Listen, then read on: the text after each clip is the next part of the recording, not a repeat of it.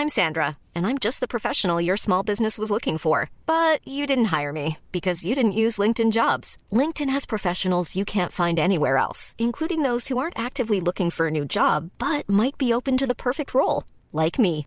In a given month, over 70% of LinkedIn users don't visit other leading job sites. So if you're not looking on LinkedIn, you'll miss out on great candidates like Sandra. Start hiring professionals like a professional. Post your free job on linkedin.com/people today. We acknowledge the traditional owners of country throughout Australia and recognise their continuing connection to land, waters and culture. We pay our respects to their elders past, present and emerging. Welcome to This Song Is Yours. We're a music podcast that chats to artists, musicians and creatives on their songwriting craft and upcoming projects. I'm your host Simon Fink and welcome to episode 233. Welcome to the podcast, and whether it is your first time or your 232nd time, we do appreciate it. Before we get to today's episode, please head to the show notes and follow us on our brand new YouTube channel. We're about to debut a brand new series of videos where we'll be joined by some very special guests. Our first one does launch this Thursday, and our first guest is US singer-songwriter Christian Lee Hutson, who was in town to support Phoebe Bridgers. You can find all the details and all of our socials in the previously mentioned show notes. I am very excited about today's episode.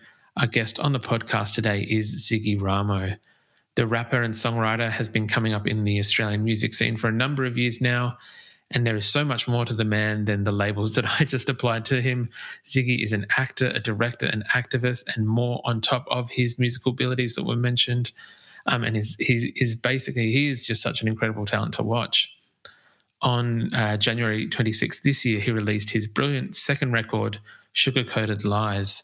Now, for anyone who was across his debut record, Black Thoughts, that record was a bit more about the external of what was going on in his life and everything taking place.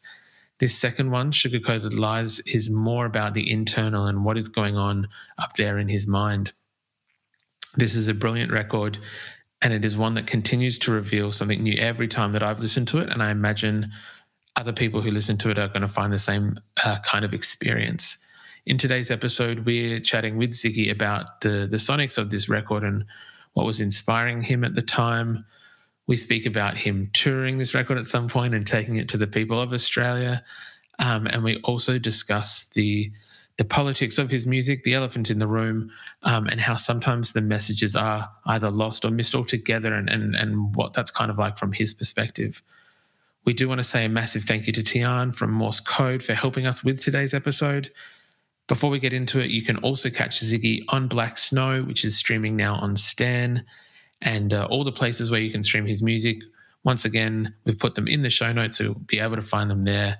But let's get into it. Here is our chat with Ziggy Ramo. You my dog, I'm your vet, and you got nothing, let I put you down. Lately I've been dealing with my back against the ground, feeling like the Santa Claus and everything around. Gotta fix some sugar and you never make a sound. Sweet. Please welcome to This Song Is Yours, Ziggy Ramo. Hello, sir. How are we? I'm great. Thank you so much for having me. It's a joy to be here. My absolute pleasure. Thank you so much. Where are you joining us from? It looks very green, very lush where you are at the moment. Yeah, I'm actually in Perth still. I came over for a show a couple of weeks ago, and then I haven't been back here for years because of the pandemic. And my sisters live here, so I kind of turned a week trip into almost a month. I haven't been able to leave the good weather.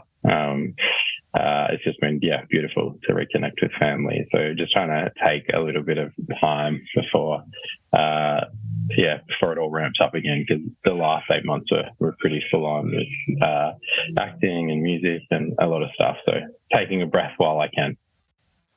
I can very much appreciate that, and I also can admire the we're based in Adelaide. It's currently raining here today. From all accounts, it looks like it's raining across the East Coast. So I think you've made the smart move in staying with family and being able to kind of relax. it's kind of wanted to experience summer, right? Like the East Coast the last couple of years, it's been a bit of a few curveballs. So, yeah, couldn't turn down 30 plus degrees, sunny weather near a beach. So, yeah, it's been pretty great. You're a smart man. I can very, very much appreciate that. I think that at the moment there's a lot of excitement around you. Firstly, congratulations on this brand new record, Sugar Coated Lies. It came out on Invasion Day. So far, the reception has been incredible. So first, congrats on that. How are you feeling now that this body of work is out? It's pretty surreal, honestly. I think I try and deem a release, like I try and deem it successful before it ever goes out, if that makes sense. So like for me, it's like, did I express what I was trying to express? Like, does it move me? Do I feel reflected in that work? Like, if all of those things tick, then I kind of sign off on like, yes, that's a successful release, because those are the things I can control. In terms of how people respond to it and, opportunities that come with once it's out in the world, I feel like if you're assigning the value on the art on that thing, like it's just the bottomless pit a little bit. But in saying all of that, the response has been pretty overwhelming in a lot of ways. It's just been, it's been beautiful to see people kind of connect to the record. And I was very much ready to let it go. Like, these songs are kind of 4 or so years old. So it was really at a place where I wanted it to be in the world. So I'm just really humbled, honestly, that people are connecting with it, and it's just surreal that I can see and hear the music outside of just being on my laptop. Of course, I imagine that, especially as you mentioned, that the songs have been sitting with you for, I think it was around 2018, 2019, where you kind of originally wrote most of this music. Yeah, like after sitting with you for so long, and I imagine, what's the word? Not like ruminating, but you can look at all perspectives of the song with that much time with them. I imagine that there is a sense of relief for yourself now that they are out. Massive. Honestly, I think ruminating is such a good word. That's on the money, because a lot of where these songs came from were these ruminating thoughts and ideas of self and, of this intergenerational trauma. And they all kind of came out in these journal entries, and then it was catching them all. Like, I think the way that I create is like this really intense, explosive kind of creative episode where everything just vomits out, and then it's about catching it. And then it's like, oh my God, that was really intense. Kind of take a step back and then see what's there and really start to try and shape and refine it into a body of work. So I've kind of thought about it in like that, a lot of these songs, were scars and, were wounds, and having time with them, like it allows them to heal into scars. So it's like, I have a little bit of distance from like the intensity and the vulnerability in it. And I've been able to kind of grow from those experiences. And so now being able to share them with people and talk and reflect on them. And even in the process of like, doing final production and stuff, it's almost like revisiting, my past self, and in such a tangible way, that it's, that there is just like this overwhelming sense of like, relief of like, it's done. It's like, can lay that version of myself to rest now, and, can revisit it and listen to it and perform it. But, that kind of chapter has been captured and kind of immortalized in that work. But now I get to continue and move forward from there. It is a beautiful body of work, I have to say. There is something very special about this record that I want to make sure I'm articulating myself correctly when I say this, that there is multiple kind of layers to this music. And I also expect that anyone listening to this episode, especially knowing yourself as an artist, that they're not going to be shocked by that there is many layers to your music. I think there's something really special about the songwriting in this, that it kind of floats on a subject. And I think the more that you listen to it, the more that you read into the lyrics. And we were very kind. You were very kind in your team to send through some of the lyrics for the record. I think you can see that there's more going on under the surface with that. I'd love to know how, just before you mentioned that sometimes it's almost like vomit coming out, and then you're working out what is the gold and what can kind of be put by the wayside. How do you work, I guess, build that structure where it's something that isn't just a face value kind of song, that it does have these different measures and different things going on underneath just the surface of the song? Yeah, so weirdly, it's like in that whole thing of like vomiting and what like gets left and what gets kept, usually in those vomits, like that is the record. Do you know what I mean? It's like, it's not like I had this creative episode where I wrote 30 songs and then I cut it down to 11. It's like, I write 11 songs and it's like, that's what the body of work is, but it's refining it in the sense of, you know, sounds and how they contextualize, because so much of like the narrative, I should take it a step back. Like, I think like all of these songs and any song I ever write about is just my lived experience. And I've been thinking about it for literally my entire life. So I have all of these kind of thoughts and ideas that are floating in my head that I know will eventually actualize into a song. It's just about like, in what context will that present? And with this body of work, you know, and calling it Sugar-Coated Lies, you know, my first album was called Black Thoughts, and it was kind of written as like this obituary where my mental health was like in such a shambles that I didn't really feel like I was going to be around for much longer. And I kind of felt like I wanted to get all my thoughts and understandings about this history and context in a record that no matter what would live and be here, like regardless of where I was.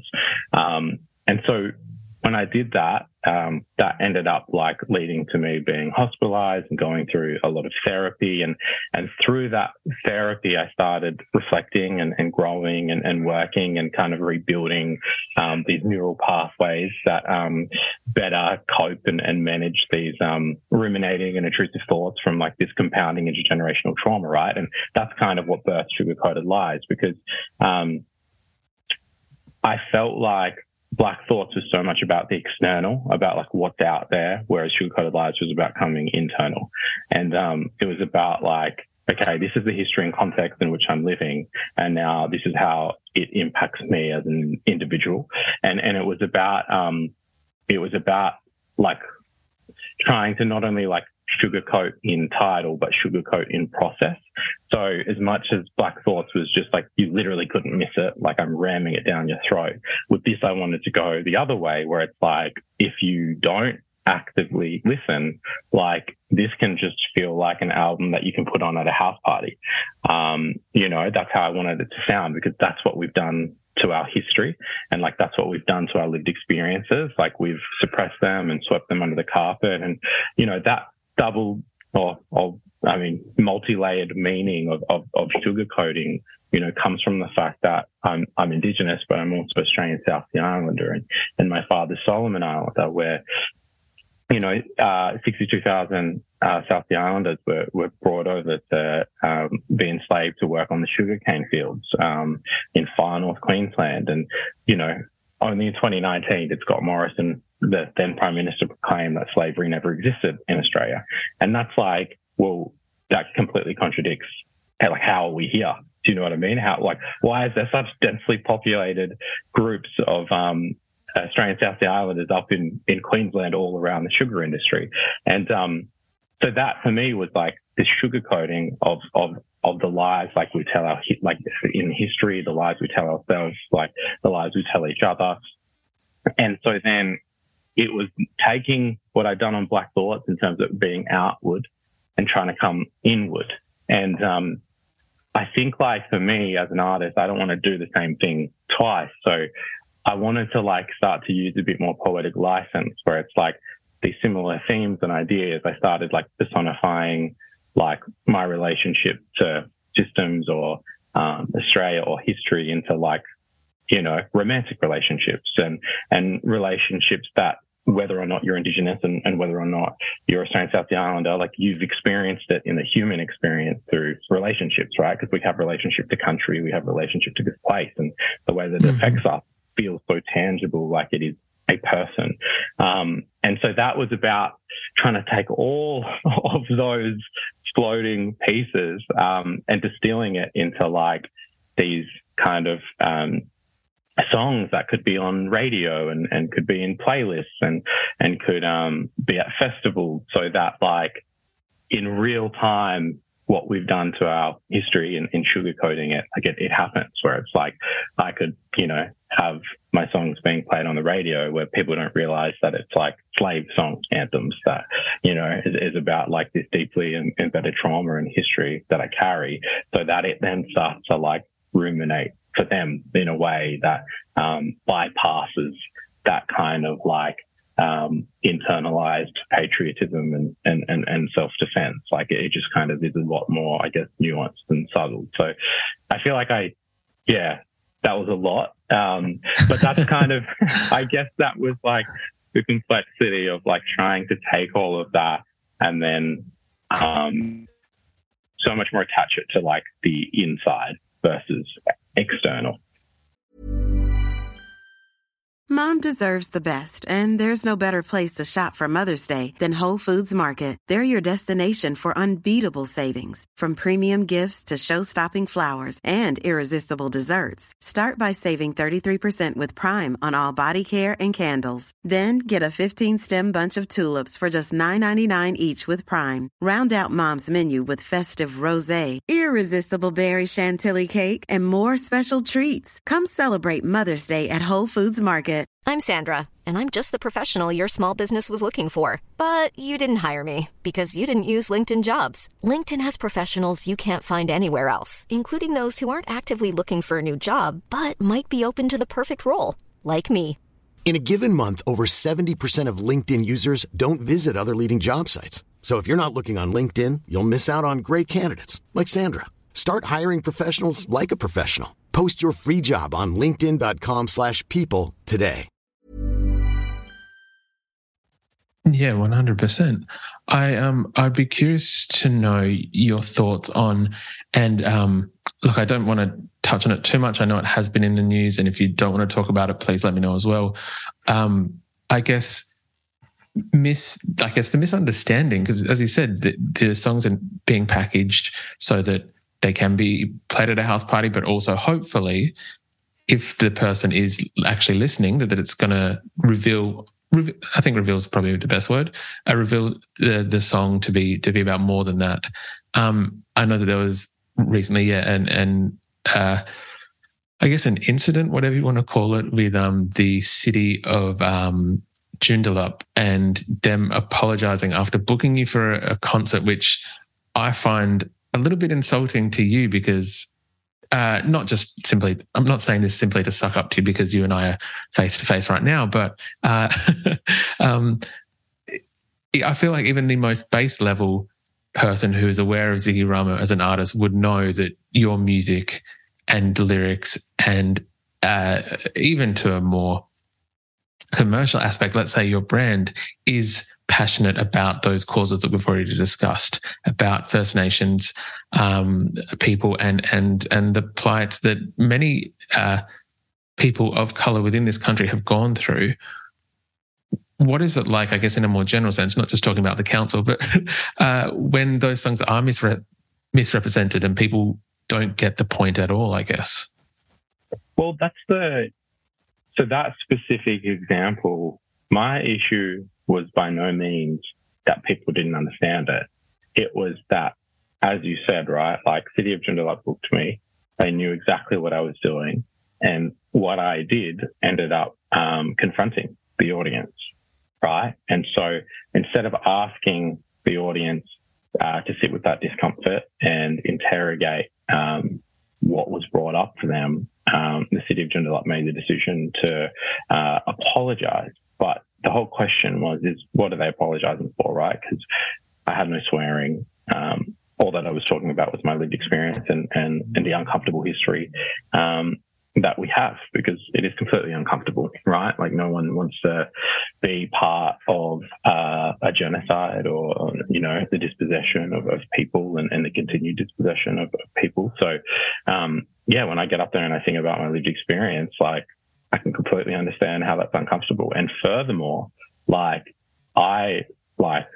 took that job knowing well and truly that I would be in front of people that didn't agree with me. And that was like the whole point, because it's like, if I'm only getting up and singing songs in front of people that already understand what I'm saying, then it's like I'm stuck in an echo chamber, right? Like, the thing that I want to see happen is change. So for change to happen, it means we need to engage in bipartisan, meaningful conversation where, people who don't agree with each other share ideas, right? And so for me, I never expect or I don't feel entitled to people's reaction. And I don't feel that people have to agree with me, right? Because all that I'm talking about is a lived experience.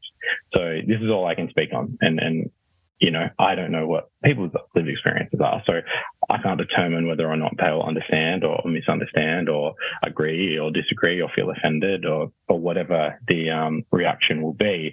But I do it in a hope to awaken, this sugar-coated history, right? Like it's to have a moment where people have to sit with that discomfort.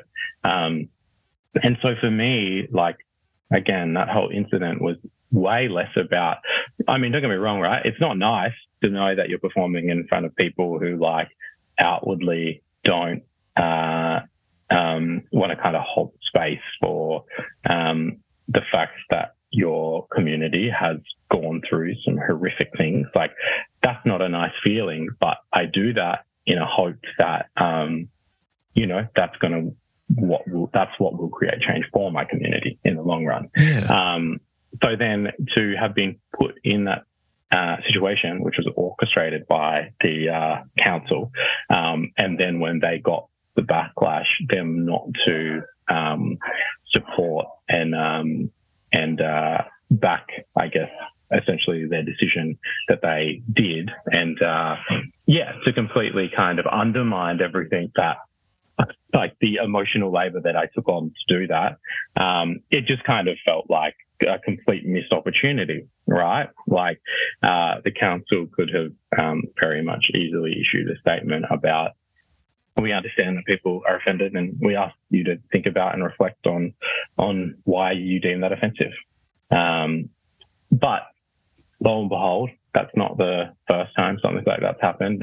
I unfortunately don't think it's the last time, but I think for me with my art, so much of it is, yes, it's the performance on stage, but then it's the performance once the singing stops, right? It's being able to be articulate enough to, when all of that's happening, talk to the ABC and be able to navigate trauma, a trauma response in a articulate way that people can understand. And that's just kind of the position that I've found myself in, and understand that it's probably not what a lot of other artists have to do, but it's also I choose it because this is, I want to see change within my community. And I guess to kind of tie that back into Sugar-Coated Lies, as much as it is about sugarcoating it, it is also about demonstrating my existence is resistance, right? It's I never kind of deemed myself as a political artist with black thoughts. I just wrote what I've lived. And it was deemed political because, being black is politicized. So with Sugar-Coated Lies, I just wanted to further demonstrate that I'm a full, complex human being, as we all are, and kind of take that kind of next step and next chapter creatively. And, you know, as much as I want to like sit around and have like, you know, thought-provoking conversation, like I also want to have joy in my life, right? So like as much as it is about like sugarcoating it in that way, like it's also like I grew up loving pop music and songwriting. Like as an individual and an artist, like I want to give myself the freedom to just like create from instinct and not you know, it's not that the intent isn't there, because I mean that's kind of ingrained in who I am and what I'm doing, but it's also just giving myself permission to just be myself like completely. Yeah, of course. I can imagine that there's obviously, and I say this as a white male in his 30s, knowing where like that there is a position of privilege from myself, that there obviously is a lot more going on for yourself in the shape of an artist when you're trying to put out something like that, because as you said, it's this thing of that some people might look at it as a performance, but it's not simply just a performance. It is, as you said, this lived trauma, these lived experiences, and not just simply getting up there to be political, but with this second record, you've demonstrated the internal, the monologue that's inside of you, what's going on in I guess different ways and manifest in different kind of complexities. I would love to touch on just for a second at the end there, you mentioned that you, again, like all of us, you are just a person, you loved pop music kind of growing up. I'd love to know sonically what kind of inspired Sugar-Coated Lies. What were you listening to, or what was kind of going on in the studio when you were creating the sonics for this record? Yeah, I mean, such a big part of this record was kind of displacement and like, but I mean, intentional displacement, right? Like in 2017, I spent a bunch of time in LA, and then when I was moving back, I was studying in Perth at the time, and that's kind of when I really just was like, I'm putting all the chips on the table and I'm going to go for music.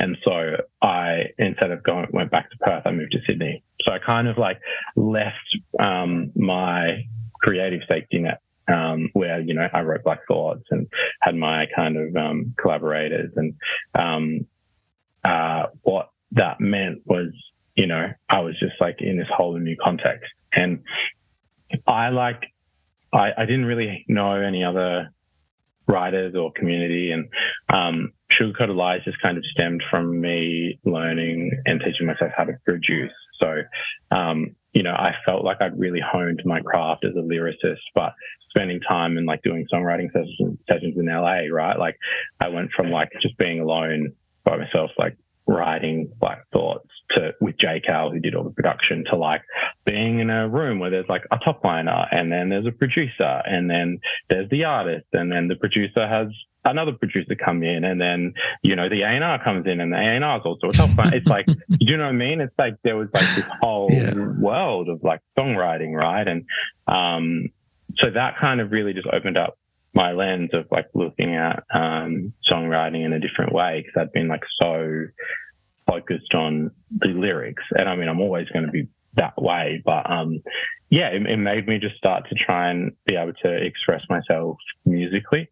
And so, I mean, what I was listening to was just anything and everything. Like I've never really felt like tied to a genre. Like, and if anything, I find myself like, the further I work in music, the less, like the harder it becomes to listen to new music in a way, because like it's like I'm actively listening. So I've really found myself like going back to just like nostalgic records for me. And like Miseducation of Lauryn Hill is like one of my favorite albums of all time. Like I love Bob Marley, a lot of Stevie Wonder.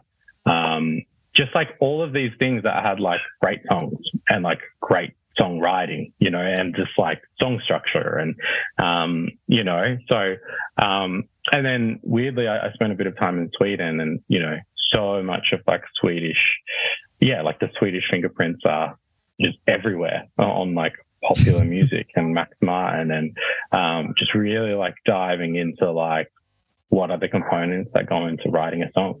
And so, it was kind of like, I love to learn by doing. So I just started kind of writing these demos and had gotten a few sessions and started collaborating with a few different people and met with Lewis Mitchell, who's now like one of my best buddies, and he was vocal engineering for like Sony and Universal, and we met, and he kind of came on to executive produce, and like together we kind of like really learnt the ropes of like what it is to try and write songs, and like for me, so much of this was like it was really just about kind of giving myself a mission to have a go at stuff, and I love producing. I think songwriting, it's so much fun, right? It's like a puzzle. It's sort of like where you're getting these ideas and you're trying to find the right things, and you have different tool belts, like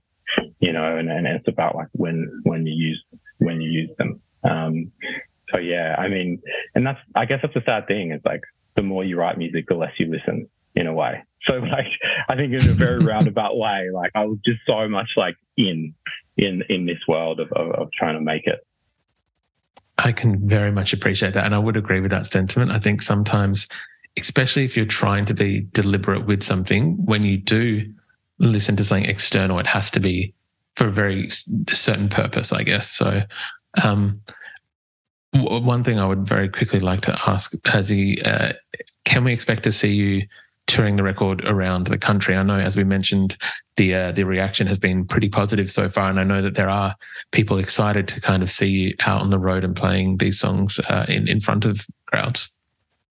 Yeah, I mean, like I'm pretty like art led, right? So like I feel like in the music business sometimes it's that whole balance of art and commerce, and we kind of have structure around everything, and it's like album comes out, tour date comes out, bang, bang, bang, bang. And for me, it was just like the time felt right for the music to be out, and have put it out. And as people kind of resonate and connect with it, if those opportunities present itself, like there's nothing more I would love than to play it for people. But just kind of like I kind of have always just like allowed it to unfold how it's going to happen. So, I mean, I'm putting out all the energy that I'll get to play this in front of people, because that's going to be so much fun. But in terms of like hard dates and exactly what context that'll be, like, I'm still to kind of let that unfold.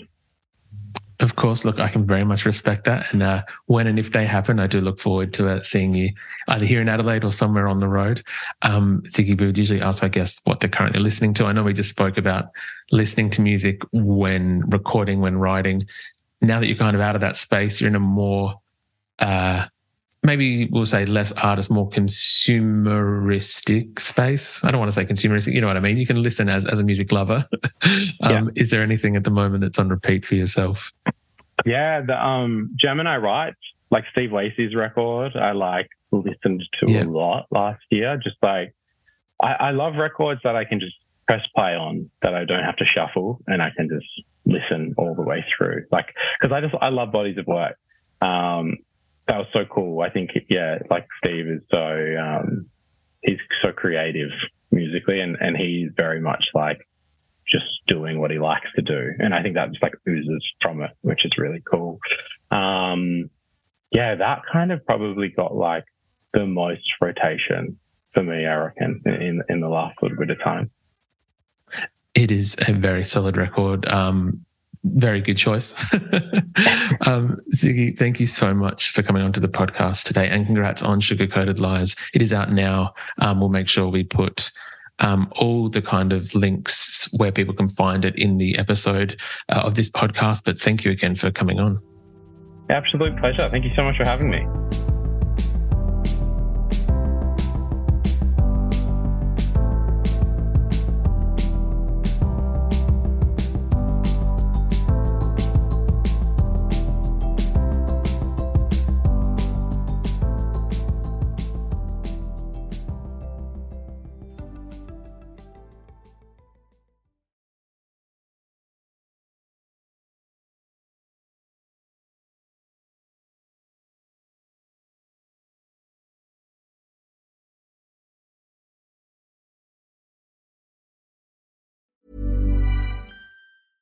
Hey, it's Paige DeSorbo from Giggly Squad. High quality fashion without the price tag. Say hello to Quince. I'm snagging high-end essentials like cozy cashmere sweaters, sleek leather jackets, fine jewelry, and so much more. With Quince being 50 to 80% less than similar brands. And they partner with factories that prioritize safe, ethical, and responsible manufacturing. I love that. Luxury quality within reach. Go to quince.com/style to get free shipping and 365-day returns on your next order. Quince.com/style.